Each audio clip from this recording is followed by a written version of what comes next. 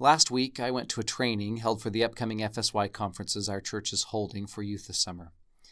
At the training, the comment was made that FSY, building on past years of experience and past decades of experience with EFY conferences, has been able to identify, specify, and incorporate elements of a powerful setting for youth to have spiritual experiences.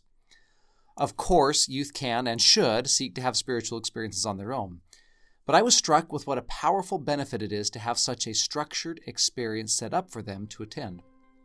In a similar vein, our temples, benefiting from centuries, even millennia of experience, are structured in such a way to help us have powerful revelatory experiences as we come closer to God. This week, as we study the end of Exodus and selections from Leviticus, we look at those specific elements and how we both can see them in our temple experience and incorporate them into our personal lives.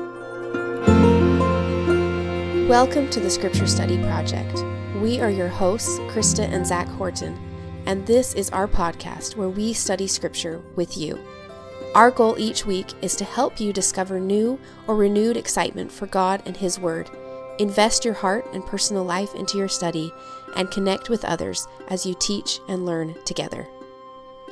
Hello and welcome. We are here to study with you this week in Exodus chapters 35 through 40, Leviticus 1, 16, and 19. And yes, just like last week, we will be skipping through quite a few chapters. And covering the whole book in one day. Yeah, mixed with another book. And as Zach kind of mentioned last week when I wasn't here, thanks for doing that, by the way. You are welcome. You did it. And I have to say that I think that the story that you told last week was about 70% accurate. I just thought people are going to think we're really lame if that's our only fight or the only way we... Well, I don't remember if I mentioned the pot sticker battle of Costco. You didn't specify the pot stickers. The great pot sticker battle of 2008. Oh, good times. But yeah, so thanks. Zach took it solo last week, but we are back together this week.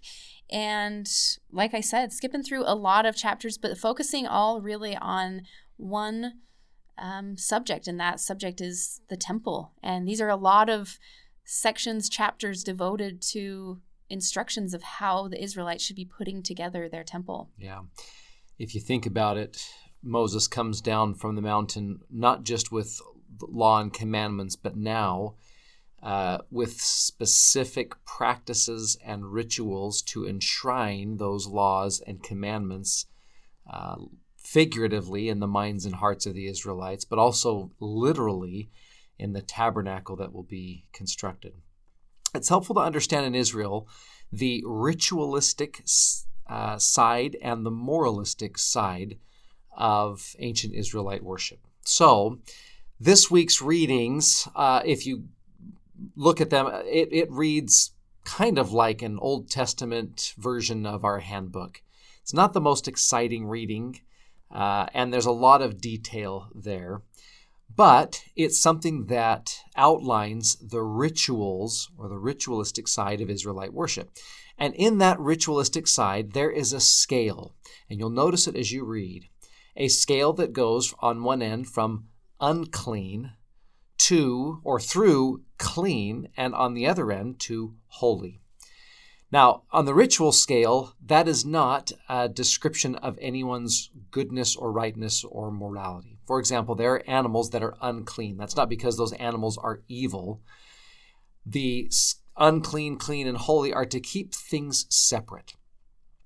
However, there's also a moral side of Israelite worship. If you look at Leviticus, the first 16 or so chapters of Leviticus are all about the rituals, but the last chapter 17 to 29, I think, is where the book ends, are all about morals and moral laws.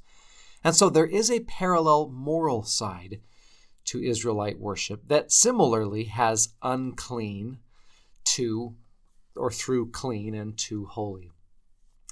And what we want to do is focus on the holiness. To begin, we have to have a basic definition of what holy means.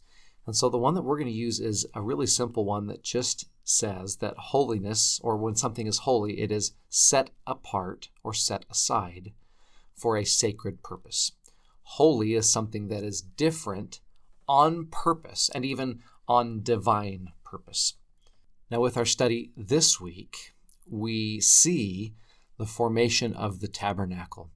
And that's significant because up to this point, the holy spaces in which Israel has found itself, or which the patriarchs or the prophets have found themselves, are natural spaces. It was a mountain, or it was a tent, or it was in the plains. But here, the Lord gives them a specific structure, a confined area for their holy spaces and for holiness. And so we transition a bit in our thinking, at least the Israelites transition a bit in their thinking about holiness. And that'll be instructive to us as we consider our relationship with both structured holy places and unstructured holy places. Well, that's one reason I've kind of enjoyed, maybe, I don't mean to say the monotony of these chapters, but the instruction that we found in these chapters, because I think it's shown the importance of that side of setting aside a sacred place for God, because I've always kind of struggled with that idea of, or wrestled with, I guess, what's the balance between, because I certainly believe that God is in nature. I go into the mountains, I go into the forests, and I see that God is there, and I feel at peace. And so I feel a lot of those similar feelings, and I certainly believe that also that God, we teach the Bible, the chapters that we have studied already this year have taught us that God is everywhere. He leads us in the wilderness, and He's with us. So I think it's caused a lot of thoughts for me to kind of solidify the need of, or maybe the added bonus of having a set apart holy place like this. And I like that we kind of have all of these instructions to see this fine-tuned process that God leads His people through so they have this set-apart place. And that's ultimately what we have in our Latter-day temples that we build today, is a place that's there and ready for us to participate, to experience holiness in a very sacred and set-apart way. In fact, we're going to do that in this episode because the layout of the tabernacle illustrates the progress from uncleanness to holiness. It's intended to help us progress from a worldly state to a holy state, from being connected to the world around us to being separated for a spiritual reason. And so we can think of this holiness, certainly that's part of what the temple and these rituals offer, and that also that holiness is spaces that we can create for ourselves too. So with that in mind, I wanted to actually read something from Sister Carol McConkey's talk. This is from 2017, and this was linked in the Come Follow Me manual this week. And I remember loving this talk for this reason, of this idea of creating holy spaces for ourselves. So it's called The Beauty of Holiness. And she gives a definition of what holiness is. So I'm going to read that. Holiness is in the striving and the struggle to keep the commandments and to honor the covenants we have made with God. Holiness is making the choices that will keep the Holy Ghost as our guide. Holiness is setting aside our natural tendencies and becoming a saint through the atonement of Christ the Lord. Every moment of our lives must be holiness to the Lord. So I just like the way that sets this up. Certainly every moment of our lives we can be dedicating and we can be seeking the Lord. But the beauty that comes as we set aside to an even greater degree our temple worship, our temples that we go in today, and as we walk through the tabernacle that the Israelites were building and that we get to study this week, I think that we can learn from these instructions and learn from the process that they went to how we can more fully create those holy places for us. So here's the scriptural commandment. This is Leviticus 19. Verse 1, the Lord spake unto Moses, saying, Speak unto all the congregation of the children of Israel, and say unto them, Ye shall be holy, for I, the Lord your God, am holy. In the previous chapter, he spells out exactly what that means to be holy. Verse 3 in chapter 18. After the doings of the land of Egypt, wherein you dwelt, you shall not do. And after the doings of the land of Canaan, whither I bring you, you shall not do. Neither shall you walk in their ordinances. You shall do my judgments and keep mine ordinances, to walk therein. I am the Lord your God. You shall therefore keep my statutes and my judgments, which if a man do, he will live in them. I am the Lord. At the very end of chapter 20, he says, You shall be holy unto me, for I, the Lord, am holy, and have severed you from other people, that you shall be mine. So if that's what holiness means, to be separated or severed for a sacred purpose, to be set apart for something sacred, for God's intent, and to your point, Krista, if holiness requires effort, not just on God's part as he calls us to something divine or sets us aside for sacred purpose, but on our part to separate ourselves from those things in the world that might hold us back from being holy. And the question we ask this week as we study is, how can I create more holy places or holy times in my life? And what we're going to do is we're going to walk through the tabernacle, because each element of the tabernacle, as you said, is intent on helping Israel move a little bit closer to holiness, to separate themselves and to become closer to God. Similarly, our temple worship does something similar for us. It helps us to separate ourselves and to become holy. So we're going to look at each element in the tabernacle, connect it to our own temple worship, and then see if there's something from those two great models that we could take even into our personal private life, where we could create some more holy places. So you have probably seen the pictures. If not, it's kind of fun to go into, I know in your Come Follow Me manual, they have little diagrams of what the tabernacle, the temple looked like. And you can see little maps that will kind of label some of these parts that we're going, some of these, features that we're going to look at. But it's cool to look at what the symbolism, where they are, and that's kind of what inspired our study today. And so the first thing that you get to when you walk through is the laver, and that is, it's kind of a little wash basin that they use to prepare and to wash. And I like the idea of this being kind of the first thing upon entry. It, to me, represented this preparation that you experience. And I think as we think about our own preparations, we don't necessarily, well, we probably do wash our hands now, and maybe we even mask now if we need to, but that we have similar preparations, and those can be years in the making. I'm even thinking of my own son, who this year went through the temple, and did baptisms for the first time this year, and thinking that is really just a preparatory step, almost like those baptisms it's a separate part of the temple, and it's a way that they can be prepared for when they step into the other walls of the temple. So even when you're young, you can begin to prepare for the temple, or perhaps your preparation looks different. You're older and you're entering the temple at a different time, but that we have these steps or these ways that we prepare ourselves to enter the temple. And I thought, last week in Zach's episode, he talked about the patience part of that. And I think that's also an important part of that, is sometimes maybe we don't want to go through the preparations or don't want to wash our hands, but they are an important part of the experience that we have in the temple. In fact, the church is kind of a buzz right now with the dedication of the Washington, D.C. temple coming up in the open houses. And so there's been a lot of media attention on the D.C. temple.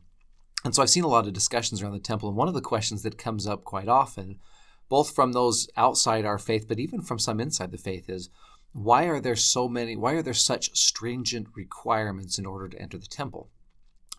Sometimes this is phrased pretty critically from our own church members that will say, I don't think it's fair that there's a limit on entering the temple, that we're barring certain people from entering the temple because they don't meet these specific standards. And if you viewed the temple recommend questions and that as something external to the temple, then maybe that argument would make more sense. But if you view that as part of the temple experience, not something outside of it, but something integral to it, then it makes more sense, especially understanding that the temple is something we go through to help us create holiness in our life, help us to connect to God. And just like those steps that I mentioned, my son, as he prepares, it's these steps that those temple interview questions or those things help prepare us and prepare our hearts and our minds for making the covenants and for growing closer to God.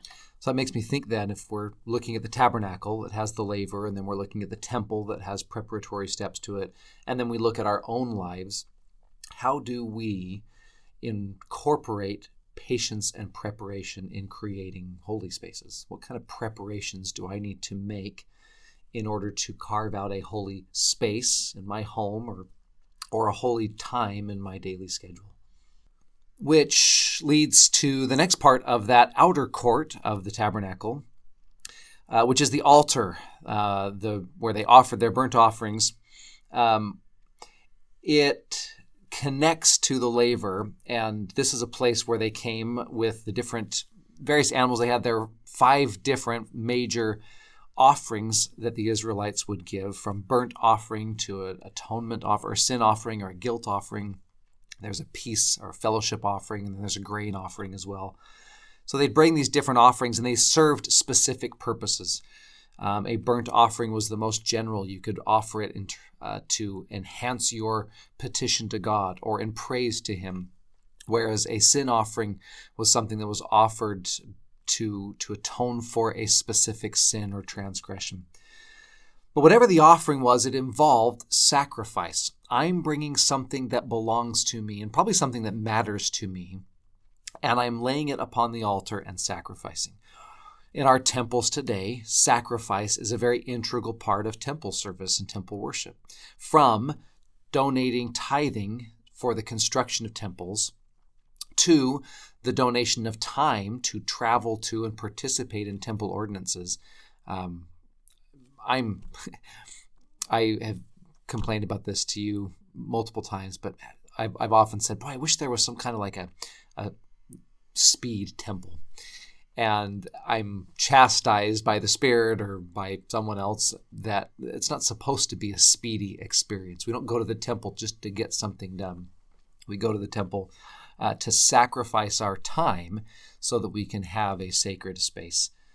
I don't know who chastised you, but I don't know that it was me. I might have had the same desire, but it makes sense. It's a good reminder for probably many of us.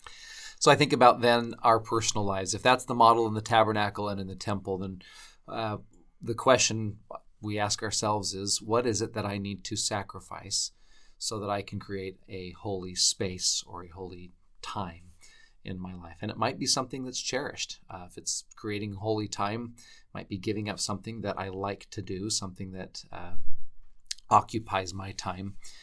And I need to give that up in order to create a holy time that I can be together with the Lord in.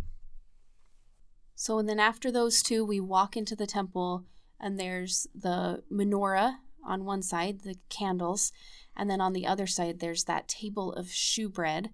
And we were kind of talking about this and thinking that one interpretation of this might be the chapel, as we're sitting in the chapel when we first arrive at the temple after changing into our temple clothes, is that it's kind of this time where we rest and pause in this area. Yeah.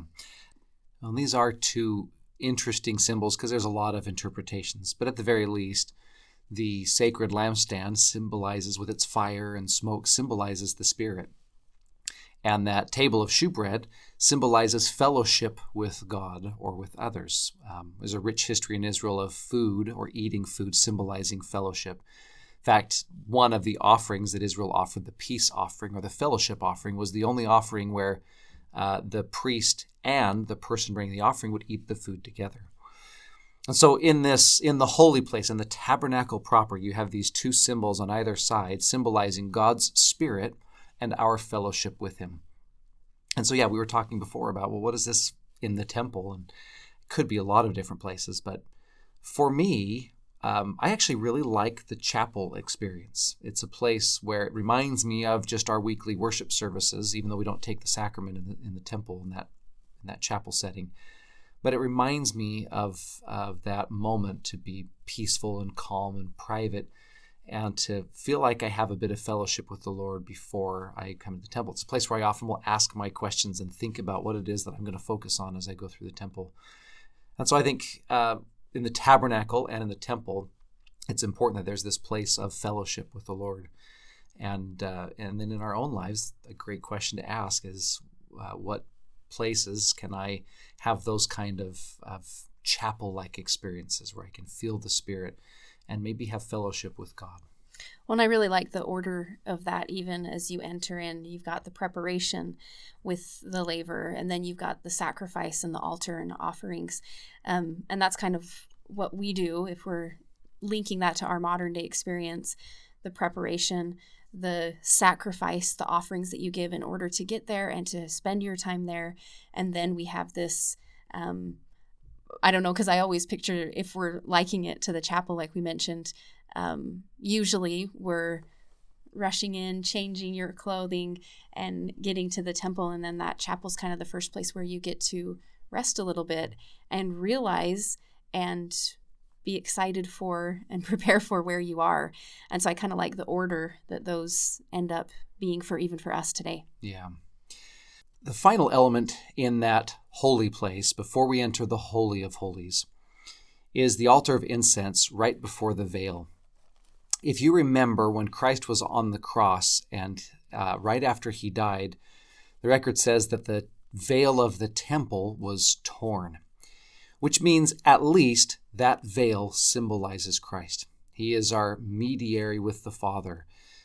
He helps us to progress into the Father's presence. I love that the veil is a veil, not a door or a lock and key vault. It's meant to be passed through, but it's also meant to create a bit of pause. And then in front of that, if that's what the veil symbolizes, then there's an altar of incense right in front of the veil where incense is burned continuously and it ascends upward, symbolizing our prayers ascending up to God. Now that juxtaposition of the veil representing Christ right in front of the holy place representing the presence of God, and then this altar symbolizing prayer, I think can teach us something really important about creating holy spaces. A couple of years ago, Elder Holland and President Eyring did a face-to-face with youth event, and it's one of my favorite face-to-faces that has been done because they were so relaxed in their conversation with the youth. As the questions came in, they joked a bit. They were very real about their own experiences. I'll put a link to it in the show notes if you want to listen to this. But in that link, if you go to minute 37 and 55 seconds, you'll hear a really fascinating discussion of prayer. The question is asked, how can I pray to God? How can I improve the quality of my prayers? Talk to him like he's my friend. And there was the first person to respond was President Eyring. And it was a little bit surprising what he shared because the first thing he said was a caution about being casual. He said, even though Heavenly Father is our Father, he is also the King of heaven and earth. He is God. And when we talk to him, we should put thought and effort into that communication. Elder Holland then seconded that and added, of course, the balancing comment that you can't always put a lot of thought and effort into prayer. There are some times when our prayers might be a little more rushed or a little more hurried. But he says, but some of our prayers should not be rushed or hurried. Some of them should be as if we are approaching the throne of God, where we have put time and effort into our preparation and then devote significant time and effort into that prayer experience, where we listen to God, take time to express to him our thoughts and our feelings, and then to hear what he has to say. And I love that description of an approach the throne of God type of prayer. I can bear a little bit of testimony to this because since they've taught this, I've tried it. And it's a wonderful experience to find a space and some time where you can have an approach the throne of God type of prayer. And so I think that's a great example of something we learned in the tabernacle. There's wonderful places in the temple for that, and then something we can do in our personal lives. And last up, but certainly not least, is the Ark of the Covenant. And speaking of all of these preparatory steps, all of these things that we did, like the veil, in order to enter into God's presence, here we are at the Ark of the Covenant, which represents the throne of God, being in his presence, understanding and seeing him. And it also is part of his covenants, and his commandments are in that space. It allows us to make promises with him, and he promises with us too. And he gives us his commandments. We learn and we follow and we grow with him. I love the idea of that, really that beauty that we see as we enter into God, and these preparatory steps and these methods and these patterns and these instructions that these people followed as they learned how to build the tabernacle. And part of me wondered, as we read through these instructions this week, as I mentioned before, why so many things? And maybe I know that this is something that a lot of people talk about today too, is, there's the buildings, they're big buildings, and there's so much that we do to maintain these. But I think for me this week in this study, it helped me to see that this is a pattern that God has always used in his dealings with his people. He wants us to grow close to him, and sometimes it takes this extra steps or this fine-tuned process that we have. So it was fun for me to read through the process that they went through, not only to build it, but then as we studied in this study today about what each of these things means and how they can help us prepare and liken it to our experience today. As we began our study in Exodus chapter 35, the thing that I noticed as they began to pray as they began to prepare, was the skilled artisans that they collected. They collected people that knew what they were doing. They wanted the best in this temple because they wanted to show the best to God. And it mentions too here now in chapter 36. So Moses summoned Bezalel, Oholiab, and P.S. here, I just wanted to read this scripture so I could read those names. But really, so it says, I'll continue. And every skilled person in whose heart the Lord had placed wisdom, and all whose heart moved them to come to the work and to do it.